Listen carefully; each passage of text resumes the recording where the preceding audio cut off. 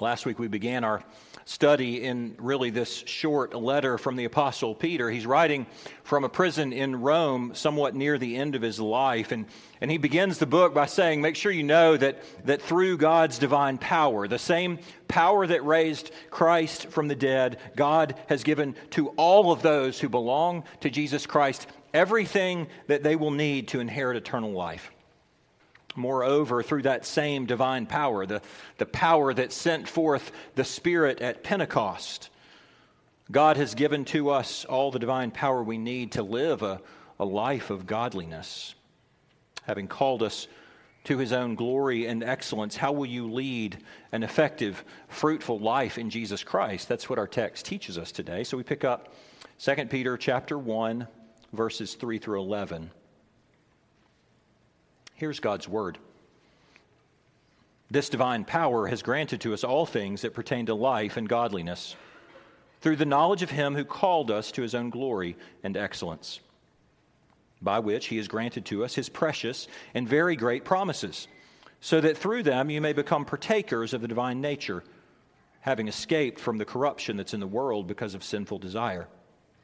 For this very reason, make every effort to supplement your faith with virtue, and virtue with knowledge, and knowledge with self-control, and self-control with steadfastness, and steadfastness with godliness, and godliness with brotherly affection, and brotherly affection with love. For if these qualities are yours and are increasing, they keep you from being ineffective or unfruitful in the knowledge of our Lord Jesus Christ.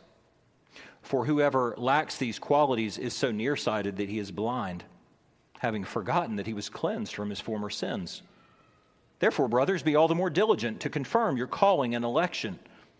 For if you practice these qualities, you will never fall. For in this way there will be richly provided for you an entrance into the eternal kingdom of our Lord and Savior Jesus Christ. This is God's word. Let's pray for His help. And now, O Lord, as we approach your word, we ask truly that you would send forth your Spirit and give to your people the ears to hear what you are speaking and what you say. We ask, Father, that you would again use a sinful, crooked stick like me, full of imperfections, to point the narrow way to the perfect one, to King Jesus our Lord, in whose name we pray. Amen. I think this is a passage that can really give young Christians a fit. Here's what I mean. If God has given to you all things for salvation, then why does He tell you to supplement your faith with other things? Sounds at first like moralism, some sort of legalism, works-based salvation. Moreover, if you were looking for a reason to fear that you could potentially lose your salvation, you might come to verse 10 and go, see, there's a proof text. I could fall.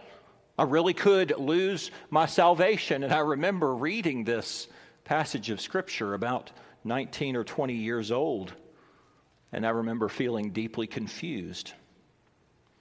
Well, the way to resolve the tension is to distinguish the difference between salvation, that is, coming to saving faith in Christ, and then what you do once you've been saved.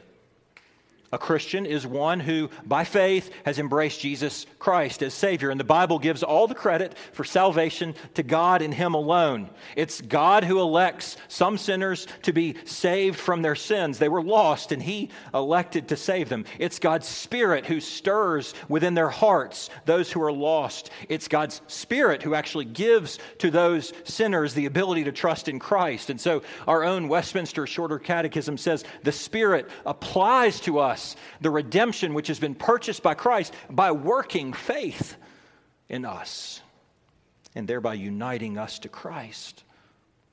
And so by giving you saving faith in Christ, your sins were placed upon Jesus Christ, and He died to suffer the penalty that your sins deserved. By giving you saving faith in Jesus Christ, the perfection of Jesus' righteousness has been credited to your account. God credits faith in the perfect one as if it was your own righteousness. Here's a letter written to those who belong to Christ. Once you've been saved, then how do you continue to live on this path of salvation? How do you deal with that remaining indwelling sin in your own life? How do you get traction? How do you know that you really are going to persevere to the end of life? It's an intensely practical passage. Robed in the righteousness of Christ, those who persevere in Christ make use of God's divine power. And so our text breaks down into three simple points: effort, examination, and then encouragement. We'll start with effort first. And just so that we are all on the same page at the beginning, I am certain that Peter, writing in old age, saw and knew what I'm about to describe. In fact, every time you study the kings of Israel, the kings of Judah, you will see this pattern. I see this pattern so intensely. Many of you have seen it in real life. And that is that many people start the Christian life seemingly well. Very few end well. When you're 20, you think that the biggest challenge that you face is your faith right here in college. And so I'm going to be really vigilant. You study God's word, you strive to learn to pray, you surround yourself with other believers who will spur you on, and then when you get out of college, you realize, wait, there's a new set of challenges, temptations, and so you say, well, I want to shore up my walk with Christ. I want to make sure that I get into a good church. I want to surround myself with some Bible studies. I want to find Christian community. I want to make sure I find a believing spouse. And then what happens is a dulling over time. So that somewhere in middle age, you become tempted to give less effort to your spiritual life. Why? Well, for some, they just get tired. Others will wrongfully think, well, I think I've got this figured out. I'm doing okay. And yet others will quite accidentally give themselves to less crucial matters. Work is going well. I'll invest my heart there. And then money starts pouring in. Life gets a little bit easier. The kids eventually leave the house, and there's a temptation to stop putting forth the effort that is spiritually required to keep your heart on the path of life. You see what's happening is that all the corruption that he spoke about in the world out there in verse 4, those sinful desires which have laid dormant within your own heart begin to be fed, and perhaps accidentally. And what I've seen, and you have too, is that there are actually many greater dangers later in life than you ever imagined. That's what Peter speaks to. That's what he addresses. Because God acted to give you eternal life, because God acted to give you the power for transformation, verse 5, for this very reason, make every effort to supplement your faith with virtue. Let's be clear, salvation in Christ already says you're as loved by God as you could ever be. And so what follows does not speak of a salvation, what we might call justification, but rather, how am I going to persevere to the very end? How am I going to remain faithful to Christ? How do I finish the second half of a race that seems really long? He says you must make a genuine effort to add to this faith Christ-like character. Greek writers outside of the Bible would have used this word virtue to explain the sum of all desirable character qualities. And so verse 3, in Christ, you've been called to God's glory and excellence. That word translated excellence in verse 3 is the exact same word translated virtue in verse 5. Why do I make that point? Because in Christ, you've been called to the excellence of God. You've been called to enjoy the sum of all of His desirable qualities. More than that, you've been called into a new status. And you're summoned to live a life of harmony that actually coincides with the character of the one to whom you've been called. Isn't this beautiful? I'm actually partaking, enjoying the very essence of God's glory and beauty. Only you cannot be in relationship with Almighty God without being changed by Almighty God. That's why you add godly character to your salvation. One commentator stated it this way: God creates the moral excellence he demands. Hence, it follows that the moral excellence of believers can only be attributed to God's grace. And yet, New Testament writers never polarize divine sovereignty and human responsibility. Those whom God has effectively called to virtue are also to practice the virtue with energy and intensity. Make every effort. Such a simple phrase. And you notice the interplay between what God has given and what you and I are called to give. Since God has granted to you all things that pertain to eternal life and godliness in this life, then you and I must make an appropriate response. We must supplement our faith with the character of the one who gave us the faith. The verb supplement could make you think, well, maybe something is lacking in my faith. It's an understandable question. Okay, so I've been saved. Then now that I've been saved, what do I need to do to keep God happy with me? Is that what Peter means? No. Your faith in Christ is sufficient for salvation. In Christ, God looks upon you with a smile that could only really rightly be pointed at his obedient, perfect Son, and you ain't him. And yet that stare in your direction says that there's a summons. My salvation is secure. But given the faith that he has placed in my heart, I got to make the best use. I must make the best use of the knowledge that has been given. And some of you come from a context where self-improvement was taught as a necessary first step to salvation. And so you might be tempted to hear these words, effort, as if it's moralism or legalism. You better get yourself right. You can't get yourself right. You must cry out to Christ and repent.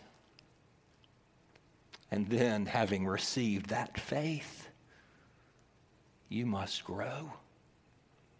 Or those sinful desires lying dormant in your flesh will grow in their place. One scholar said, godly character does not emerge from passivity. Look again at verse 5. He says, supplement your faith with virtue, virtue with knowledge, knowledge with self-control, self-control with steadfastness, steadfastness with godliness, and godliness with brotherly affection, and brotherly affection with love. Now, we should not read these as stepping stones, as if I got to master this one in order to move on to the next one. But you do notice that faith begins the list, and that is because trusting in God is the root from which everything else grows. And what is it that ends the list? Love. Because love is the ultimate outcome of genuine faith in Christ. Add to your faith virtue. That means everything that's morally good and pure. I want you to recognize that in the New Testament, there is a corresponding virtue for just about every vice or sin pattern that is listed. And so I do not want to make this sound as if it is mechanical. But God seems to say, given the indwelling power of the Holy Spirit, put off this vice and put on this virtue. Put off foolishness. Put off your old ways and put on knowledge and wisdom. Put off drunkenness and sensuality and lusts and put on self-control. Put off anger and bitterness and jealousy and put on brotherly affection. And so in Galatians chapter 5, those fruits of the Spirit which are listed carry with them the corresponding old patterns of the flesh. Romans chapter 8, verse 8, and Romans chapter 14, verse 3 basically tell us that anything not done from faith, not stemming from love for the Father, or any deed that's not empowered by the Holy Spirit is a work of the flesh. To be very clear, there would be a temptation to hear this sermon and go, oh man, I got a friend who's got some sins. And yet this is so precise. that you can do nothing but search your heart first. You're told to throw off the old, the residual indwelling dead man within you and put on the new, that which Christ has produced in you. And the Bible never lies and says, this isn't going to be hard. That's why Peter says, make every effort. Do you know what that means? If you have ever driven a stick shift car, you'll get the image. There's always another gear for me to shift into. And when I shift into that gear, I must make another effort to shift again into another previously untouched gear. And then with every small victory, another gear. And then I shift up to another, and I add more and more effort to the God whose grace has already abounded in steadfast love and faithfulness. Do you see it? You're not going to out-effort the grace that's already been given. Now I will quickly move through the rest of 5 through 7. Add to your virtue knowledge. Knowledge in the Bible is knowledge of God and of His will, so that as His children, you know how to glorify Him, you know how to enjoy Him. And you get that by gaining knowledge of the Scriptures. You read the Bible. In premarital counseling, I'm often looking at young couples. Part of their marriage, I say to them, you've got to learn to know each other. Learn to understand what matters to the other, because as you practice what matters and you live in that knowledge, you actually build the relationship in depth of intimacy. And the same is true of your knowledge of God. Add to your knowledge self-control. Because, of course, it's one thing to know God, but at some point, every believer must bring his mind and his body under control. And that pertains not only to what you stew on in your mind, what you think about, what you give your thoughts permission to pursue, but also how you partake of food and drink and sex. And self-control is listed in the fruits of the Spirit of Galatians 5, really because it's an essential part of spiritual maturity. Self-control means that you do the hard work to bring your body and mind to surrender to God's will. Is what I'm considering doing now going to lead me to greater freedom from sin, or will this further enslave me to my flesh? Will it further enslave me to an idol that always overpromises and always underdelivers? And so without this self-control, you expose yourself to the corruption that you were redeemed out of. Add to your self-control steadfastness. This is what you might call endurance. That is the ability to stand under pressures and trials and persecution. It's one thing to be self-controlled for a moment, but steadfastness comes as you are self-controlled moment to moment, no matter what hits you. And this, says Peter, builds for a lifetime. You add to your steadfastness godliness. The God who granted you all of this godliness has given you the fuel to accelerate that pursuit. We're called to live life in the full qualities of God's character.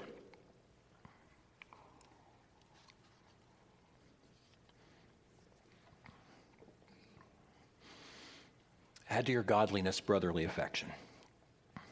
That is, show love to your brothers and sisters in Christ. And that always starts in the home. Colossians chapter 3 says that this is the virtue that binds all other virtues together. It's what separates unbelievers from believers. Add to brotherly affection, love.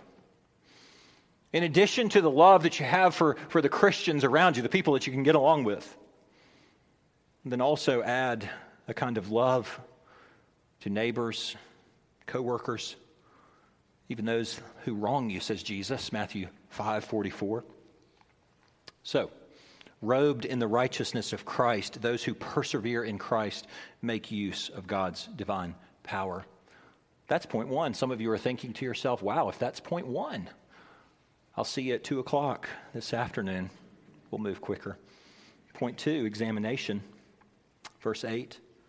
For if these qualities are yours and are increasing, they keep you from being ineffective or unfruitful in the knowledge of our Lord Jesus Christ. I just appreciate so much the way Peter comes beside us like a concerned pastor And he states it negatively. He says, in order to avoid an ineffective, unfruitful relationship with Christ, those qualities must be not only in you, but also increasing. That's an invitation to self-examination. What's at stake here? In other words, what would be effective, fruitful use of the knowledge of Christ? Nothing short of when you die and face the Lord God Almighty, He can look at you and say, you really did bear fruits in keeping with repentance. You really bore fruits of one who truly knows me, and you lived life under the light of my conviction. All your sins are laid upon my Son. What's at stake? Peter says the whole blessings of eternal life, or not. Maybe an illustration would help. Imagine that you have been unemployed for a long time. You hadn't had a paycheck in months. Finally, you get a good, well-paying job. It's going to supply your needs. You finally have a little peace of mind. The boss says to you, hey, listen, one thing, when you get here tomorrow, make sure you clock in first and then come see me, and I'm going to get you started. I want you to have an effective, fruitful day. The description of verse 8 is of one who comes to work and he never clocks in. He never gets started working. He hangs out in the break room all day, chatting it up with people who walk by. They've all clocked in. They're all putting forth a good, solid day's work. You hadn't clocked in. You're sitting over there looking at your coffee, thinking, I hope the boss doesn't find out. You should be saying, what a silly waste, because I needed what I was given. I needed a job. I needed employment. Well, here's salvation. And verse 9 is like the other side of that coin. Whoever lacks these qualities is so nearsighted that he's blind, having forgotten that he was cleansed from his former sins. And the allusion is to a person who has lost sight of the long-term, most important things, a person who's lost sight of eternity. They've lost sight of the fact that they must be constantly repenting of their sins. Once they've turned to Christ, once they've embraced the cleansing waters of baptism, but where are their eyes focused at this moment? They're diverted to matters that are close, right in front of their face. In some cases, literally, they're so close that they're distracting them from all the truth that lies behind them. I wonder if you remember the preacher in Hebrews chapter 12 who makes the same warning. He says, do not grow weary in following Christ. And then he upholds Esau, again, like a negative example. See to it that none of you fails to obtain the grace of God, that no one is sexually immoral or unholy like Esau, who sold his birthright for a single meal. For you know that afterward, when he desired to inherit the blessings, he was rejected, for he found no chance to repent, though he sought it with tears. Is there a more sober warning in the whole Scripture?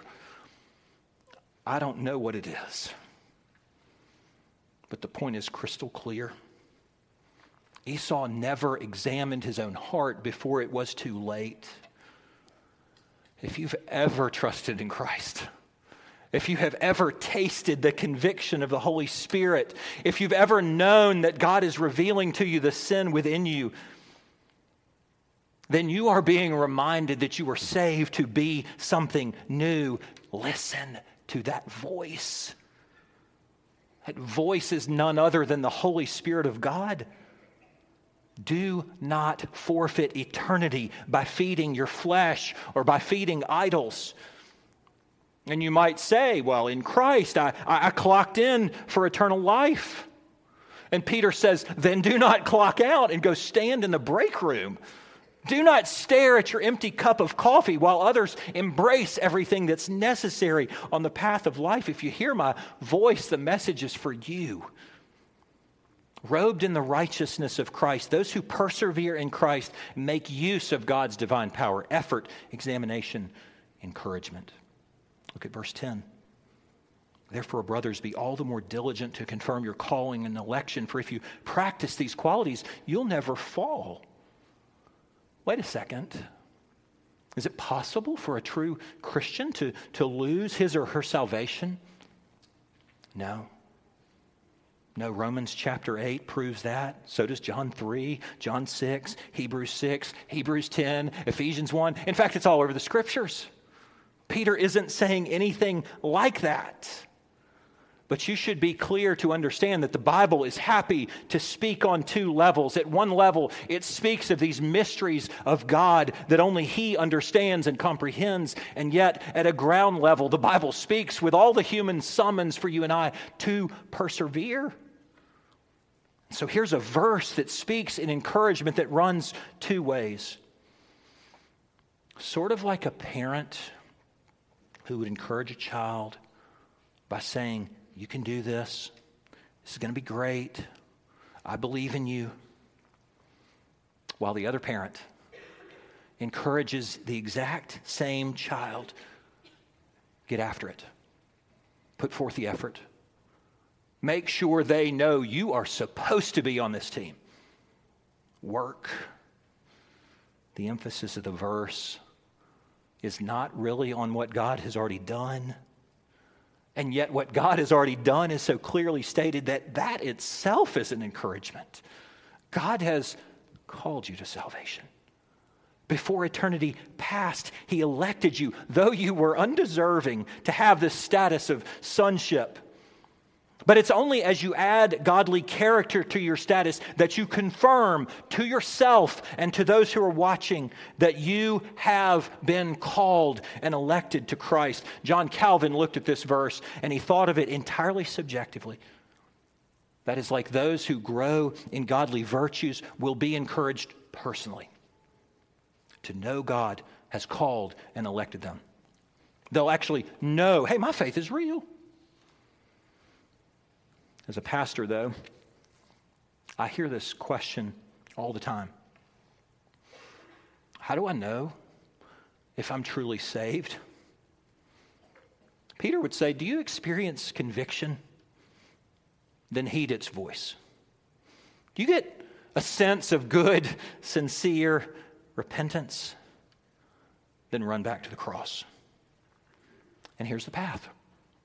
Be all the more diligent to add godly character, throw off sin, embrace your new identity, live a life of honest integrity with light shining in your dark places. You don't know the mind of God, but if you have placed your faith in Jesus Christ, then keep walking ahead, because here is a path of certainty. But you see it, don't you? This text is way more than subjective. There's something objective here.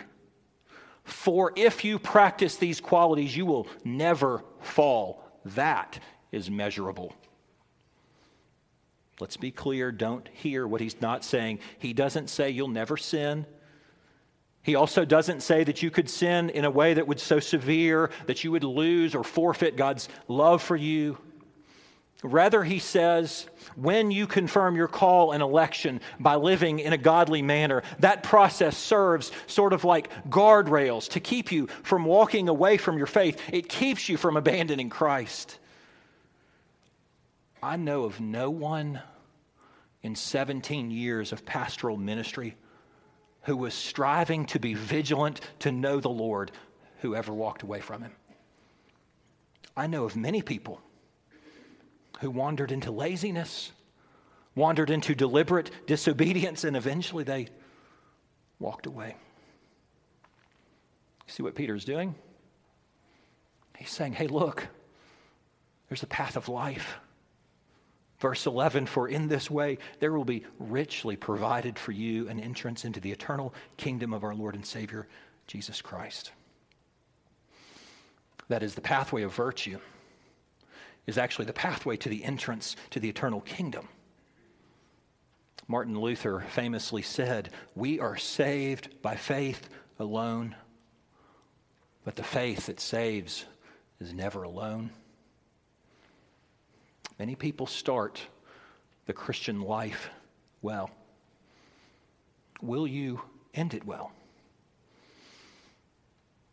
You see, I think that Peter is drawing a picture of perseverance that is quite beautiful in every season. Sinclair Ferguson says this: it is at the end of life, not only at the beginning, that Christians are to be most different from the rest of the world. Then the true beauty of a woman, the true character of a man is seen for what it really is. That's why there sometimes seems to be a touch of glory, a touch of light when you witness the heart of the elderly Christian. You see what he's describing? The end result of the transforming beauty of God's love, the powerful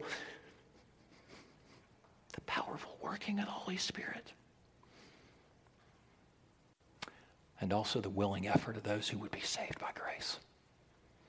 Brothers and sisters, that you would persevere in Christ, please make use of God's divine power.